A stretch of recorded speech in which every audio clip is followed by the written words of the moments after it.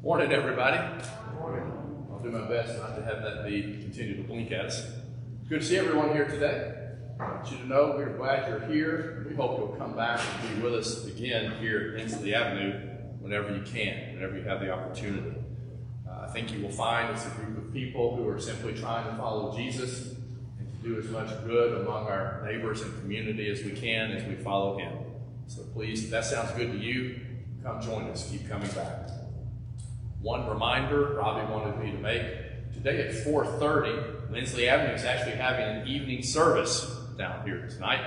We have a visiting group of young men from the Mount Juliet Church of Christ, known as the Circuit Riders. Some young men who go around and conduct worship services, gives them an opportunity to gain some experience. So that's at 4:30 this evening. If you have the opportunity and desire to come back, please feel free to join us back here at 4:30 today.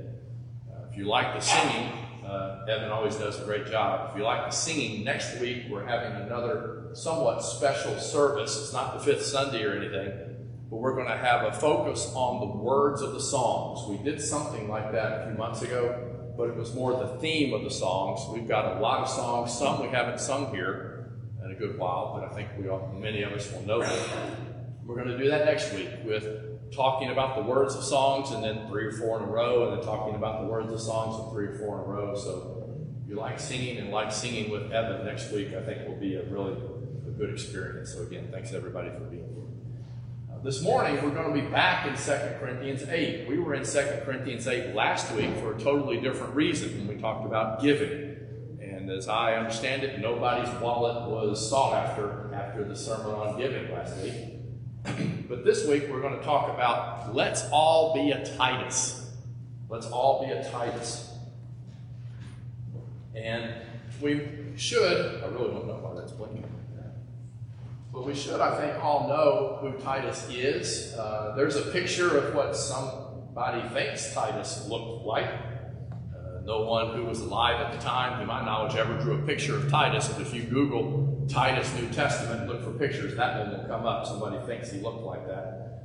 And we're going to be back in 2 Corinthians 8 and talk about Titus. So join me in that study. We'll pick up in 2 Corinthians 8, verse 16. Paul here says, "But thanks be to God who put it into the heart of Titus the same earnest care I have for you.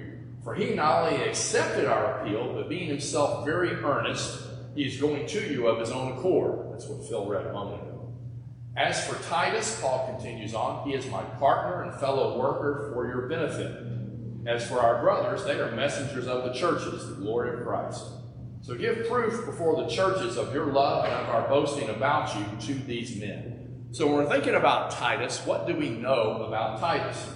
Well, first of all, there's an entire book with his name in the New Testament. I mean, Max was doing this earlier, where we were singing the songs of the books of the New Testament. Toward the end of it, home stretch kind of, we get to 1 and 2 Timothy, Titus, and Philemon. So there's an entire book. And the book of Titus starts out in the first 5 verses with this statement by the Apostle Paul. "Paul, a servant of God and an apostle of Jesus Christ, for the sake of the faith of God's elect," that's all of us, "and their knowledge of the truth, which accords with godliness and hope of eternal life, which God, who never lies, promised before the ages began and at the proper time, manifested in his word through the preaching with which I have been entrusted by the command of God our Savior, to Titus." He's writing to Titus. Paul likes to write long sentences. He definitely likes to write long sentences, which can make it tough to read. But in speaking to Titus, Paul says to Titus in the next verse, "I left you in Crete." I left you in Crete. So what's going on with that? Well, Paul's last missionary journey, where he's actually in chains being taken to Rome, he stopped at Crete. Right? He stopped to Crete, where he was probably put to death in Rome on that last journey. We don't know for sure, but we don't know any different. They stopped at Crete. So you can see the line going from Judea down in the bottom right corner, kind of across the Mediterranean Sea up to Italy. Crete is in kind of the middle of the picture. Well, here's a zoomed in picture of the island of Crete. Titus may have remained behind on that island when they stopped there. We don't know for sure when Paul left Titus behind in Crete. But when you say to somebody, I left you behind in Crete, it kind of makes you think he would have been there too, right? If you left your phone behind in a hotel room, the suggestion would be is you had been in the hotel room. So Paul and Titus would seemingly have been in Crete, and Paul left Titus behind. We're not aware of Paul ever being in Crete any other time, so that's why this is a possibility. Crete's a relatively small island. You can tell there it looks rather thin going across from east to west. It's about the distance from Knoxville to Nashville, Nashville to Knoxville. So what is that, roughly 160 miles, maybe something like that. So it's kind of long, not very wide. Paul left him behind in Crete with an important message. So what else do we know about Titus? Well, we know he was of a Greek background, not a Jewish background. In Galatians chapter 2, verses 1 and 3, Paul here writing says, I went up again to Jerusalem with Barnabas, taking Titus along with me. But even Titus, Paul then continues, who was with me, was not forced to be circumcised, although he was a Greek. So Titus, by this statement, certainly is a Greek. He was not circumcised. Jewish men were circumcised. And sometimes when you went to a very Jewish area, if you were going to be anywhere around Jewish Christians, especially early in the time of the church in the New Testament, Jewish people were often very strongly encouraged to go ahead and be circumcised to avoid talk or trouble in the ranks. But here, Paul says Titus was not forced to be circumcised. So Titus has a Greek background, not a Jewish background. Apparently, Titus became a Christian after having been born a Gentile. He became a very close companion of Paul, just like Timothy was a very close companion of Paul, and appears in several places in the New Testament. Titus does, not just the book of Titus. When you look at when Paul goes to Jerusalem, that passage that's mentioned here in Galatians chapter 2, when Paul paid his visit to Jerusalem, after all, Paul had seen the light from heaven on the road to Damascus. He became a follower of Jesus, a Christian at that point, but before then he had been persecuting Christians, putting some Christians in chains, sending them off, some of them perhaps to their death. We first run into Paul, who was called Saul at the time, as Stephen is being stoned. And Paul, we are told, was consenting or in favor of what was happening. So Christians probably looked very suspiciously at Paul for a good while. Why would you just assume that he's had a change of heart? After all, he was dragging people off to prisons. He was happy somebody was being stoned and put to death. It took a while for Christians and the apostles to really accept Paul and Paul's about-face, his 180 that he did. When he went to Jerusalem to try to say, hey, I am a Christian, I am a follower of Jesus, and Jesus appeared to me. When he went to Jerusalem to talk to the apostles about this, it was Titus that he took along with him and Barnabas. When Paul was facing some of his toughest circumstances, he had Titus alongside of him. You know, if you want to think about it, right? If you've ever had to go have a hard conversation, you've really ever had a hard situation, you may have been tempted to get a good close friend or a family member to go along with you. Moral support, we might call it, right? When Paul needed moral support, if that's what he's thinking here, he had Barnabas and Titus with him. Titus was also very trustworthy. The book of Titus starts again in Titus 1. This is verse 4 and 5. He says, to Titus, my true child in a common faith, grace and peace from God the Father and Christ Jesus our Savior. This is why, Paul says, I left you in Crete. Why? So that you might put what remained into order and appoint elders in every town as I, Paul, directed you. Paul left him with a big task to finish. Paul apparently had come into Crete, had come in, preached the gospel. There had been people who had believed in Jesus, who had become Christians. They had gathered together in congregations in the different towns. And so you have churches. Paul leaves Titus behind in Crete so that they can get organized to help the people in the congregation grow and to protect against people from outside trying to lure Christians away. That's one of the purposes of establishing elders in a congregation. Paul didn't have time to do that before he left, whether it's to be drug away to Rome or for some other trip we don't know about. Paul left Titus behind and said, you're trustworthy, you take care of this. I left you there so that you can finish what we started. That's a big job. You don't give someone a big job without a whole lot of confidence in it, without a lot of trust that they're going to do things the way you would have wanted them done too. Back to 2 Corinthians. Look again at what Paul said about Titus. Thanks be to God, Paul says back in 2 Corinthians 8, who put into the heart of Titus, God put into the heart of Titus, the same earnest care that he had for the Corinthians. Paul had this earnest care and desire and love for the Corinthians. Titus had the same feeling in his heart. God put into Titus's heart the same love and affection and care for the Corinthians that Paul had. For he, Titus, not only accepted our appeal to go to Corinth, but being himself very earnest and intense, he's going to you out of his own accord. He wants to do this. He's not merely doing it because we asked him to or we told him to. He wants to do it because he wants to do it. Right? When the situation called for somebody to go back to Corinth, Titus got up and went. He was the man to send to a place where there was trouble. Apparently had a gift for practical administration. Fancy words. He had the gift of being in a tough situation and making things turn out the way they really should have.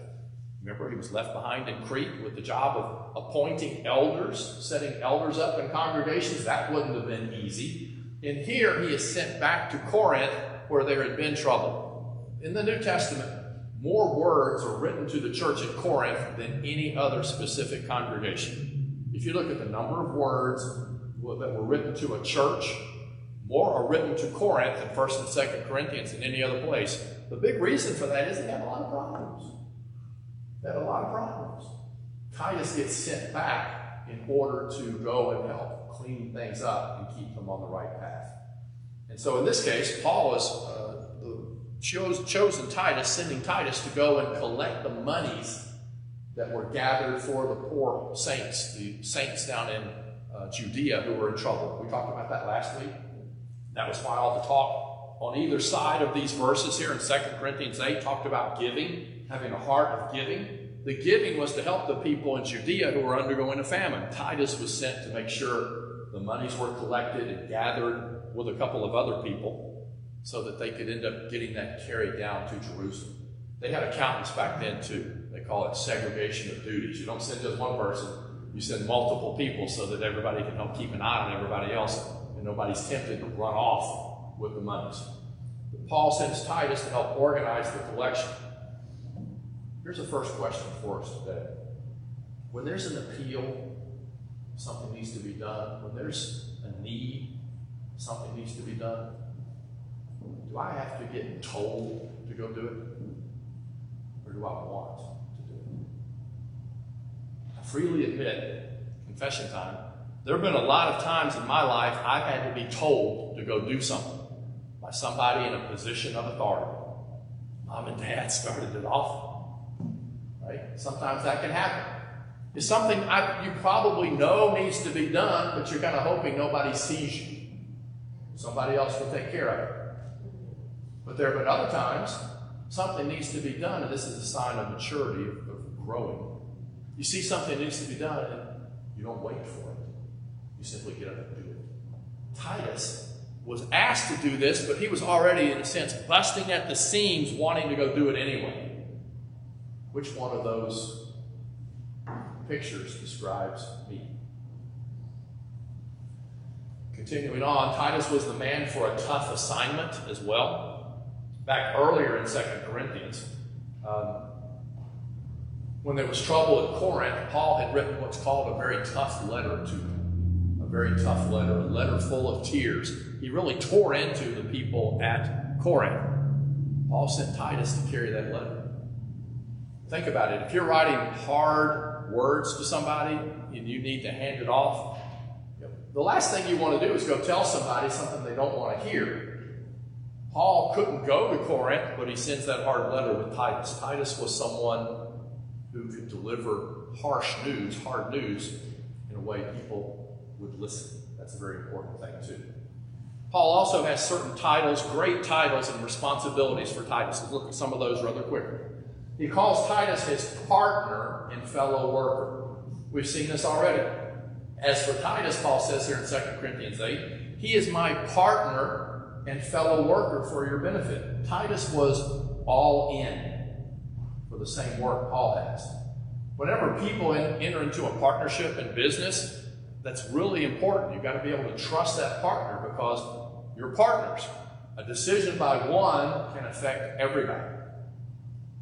Right? There was a big accounting firm went out of business because some partners made some bad choices. If you look for Arthur Andersen today, that was their name. They used to be the biggest accounting firm in the world. They are no more because partners, decision by one is a decision by all, made some bad choices and caused them to go, right? Paul calls Titus my partner. Titus is making a decision. It's going to be a decision Paul is essentially willing to live with. We are in this together. He is representing me. I represent him. We're in this together. He's my partner. There's a great deal of trust involved. You wouldn't pick somebody at random and say, hey, you be my partner and go take care of this. No, there's a great deal of trust involved. He says that Titus walked in the same spirit that he did. He knew Titus would deal with things in the same way that he would have dealt with them themselves. You know, I have this reputation for being very kind and quiet and gentle whenever some problem is occurring. I don't ever get worked up. I don't ever get annoyed or have any kind of emotion. I'm teasing you. That's often not the way I respond when pressure happens. But suppose I did, right? And then if I need somebody to go do something, I want to pick someone who's essentially the same as me, somebody gentle and quiet, right? You don't pick somebody who's the exact opposite. If Paul were going to go take care of something, he's choosing someone with the same spirit, the same approach, who's going to have this. It's going to be as if Paul is there. When Titus is there, it's as good as Paul being there.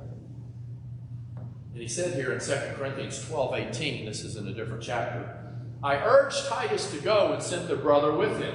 Did Titus take advantage of you? And it's a rhetorical question. No. Did we not act in the same spirit? Didn't Titus act the same way that I would have acted? Did we not take the same steps? And the answer to these questions is yes. Titus and Paul were almost interchangeable because they had the same spirit. He also calls, and this is so important, he calls Titus his brother.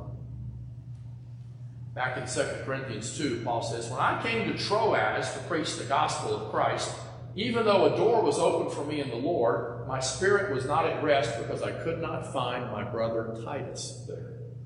So I took leave of them and went on to Macedonia. Troas is near the old city of Troy, where you had the Trojan War. Troas was located just a few miles away from where the ruins of Troy from that war, if any war happened, had the city where that had occurred. Paul got to Troas by himself. A great opportunity was there to preach. He couldn't stay there because he couldn't find his brother Titus. He wanted to be near someone that he loved, that he felt a close connection to. Brothers and sisters ought to have that kind of close connection to each other. Look around the auditorium. Look in your own life. We are to be brothers and sisters. And if one of us is having a problem, all of us should essentially be sharing in that problem. It should be loving enough to care, help, and reach out. Not much of a brother or sister if I ignore what a brother or sister is going through. Paul wanted to be with Titus and couldn't find rest until they got together. He went across the ocean over to Greece, left Troas behind. The great day for a preacher or a teacher, if you put it in that kind of perspective, is when the one who's been taught is able to essentially replace them, take their place in the work of the church, not so much as a junior, but an equal. It can be a difficult thing if you've had teachers in school. Eventually you get old enough that they don't want you to call them Mrs. Smith anymore. You know, because you're not in that student relationship any longer. You're pretty close to equal. Well, Titus is Paul's brother. Titus grew up, if you will, as a Christian alongside Paul, and reached the point to where we're side by side. We're brothers. We're in this together. He also calls Titus his true child. And these titles, I try to put them in order because I think they're showing more and more endearment and closeness to each other. That may very well have meant that Paul converted Titus. Because sometimes we talk about becoming somebody's child in the gospel as because of our study together, our teaching together, that caused me to decide to become a Christian. Paul says this in Titus, again, Titus chapter 1. Paul, a servant of God and an apostle of Jesus Christ, to Titus, my true child in a common faith. Titus may very well have been converted through the teaching and preaching of Paul. Nothing in this world will give a teacher a greater joy than to see someone who's been taught become useful. What you want to do as a teacher is essentially to teach and train your own replacements. The world's not going to be a very good place if we all aren't trying to do that. How much more so to train people and teach people and look for people who can step up in terms of service to God as well. He gave to Titus a great task. We talked about this before. He sent him to Crete to set things in order, but perhaps more importantly, Titus chapter 2, verse 7 says for Titus to be a model, an example to the Christians in Crete. You know, I often have said, don't imitate me. I have too many failings. I have too many issues where I don't do the right thing when I should. Don't imitate me. Paul says, imitate me as I imitate Jesus. If you see me imitating Jesus, then you're effectively imitating Jesus if you would do what Gene is doing. Don't ever just, Gene did it, it's got to be okay. I hate to have somebody do that if I'm in the middle of making some mistake. But Titus was to be the example, the model. How tough would that be? Everything you do, Titus, they're going to be watching you, so you live as an example to these people. That's what we all ought to do. That's what I ought to do. Titus was someone Paul was confident would be a good example to the Christians on Crete. I think most of us would probably say we would wish we'd be a better example than we are. So the greatest compliment by Paul pays him is he sent them not just to talk about what a Christian was, but to show them what a Christian was. And we all have that phrase, it's easy to talk the talk, say the words. It's not always easy, what? To walk the walk. Let's do a better job this week, all of us, myself included, of walking the walk. What are we supposed to be doing as our New Year's resolution this year? Bear one another's burdens, so fulfill the law of Christ. Let's love our neighbor and bear our burdens. Let's do a better job this week than whatever job you may have done last week. If it was a terrible job, it should be easy to do a better job. If you did a pretty good job last week, work to make an even better effort at it this week. Show people what a Christian really is all about. Show them, don't just tell them. No greater responsibility, no higher compliment than to send somebody to show someone this is what a follower of Jesus looks like. There are two kinds of people. You can divide people up in many different groupings, but there's two kinds that relate to this, I think. They're the kinds of people who can make a bad situation worse. I've known some of those of you. There's a problem here, and this person goes in, and it blows up. It's a whole lot worse than it was before. Better to have not gone at all than to go and make something worse. And those who can bring order out of chaos, who can turn a stressful, strife-filled situation into someplace that's peaceful. We should all of us work to be a Titus. Work to be a Titus. So the question I like to ask, it's on. By the way, there are these little magnets that Robbie had put together. They're out in the lobby. I have my favorite New Testament verse of all of them. It says, the day of the Lord will come like a thief. The heavens will disappear with a roar. The elements will be destroyed by fire, and the earth and everything done in it will be laid bare. Since everything will be destroyed in this way, what kind of people ought you to be? We should all try to be like Titus. We should all be the kind of person who shows other people what kind of behavior a Christian has. So my question for you this morning is, what kind of showing have we been doing with our lives in this last week, 2, 3, 4? If you look back on what you have shown other people, has it been showing them what a Christian should be most of the time or much of the time? If it hasn't been showing people what they ought to be seeing, then I want to ask you please to consider a change. Change your life so that it better shows people what a follower of Jesus would be doing in the situations you're in. But if you're not yet a member of God's family, if you're not yet a follower of Jesus, you're not showing anybody much of anything, really. You need to become a member of God's family by understanding Jesus died for you. He died to pay the price for all the wrong things you have ever done. He paid the price for all the wrong things I have ever done.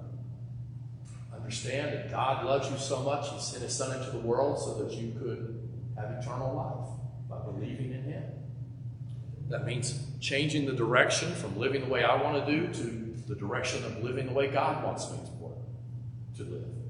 And we need to confess and acknowledge that Jesus is the Son of God and to acknowledge what Jesus did for us. And then we reenact the death, burial, and resurrection that gave us the hope of eternal life by dying to ourselves in the water of baptism, raised to walk as a new person. That's called becoming a Christian. If any of those situations apply to you today, then please don't let today get away without either coming back to God, asking for prayer and forgiveness, or by changing your life and becoming a follower of Jesus today as we stand and sing.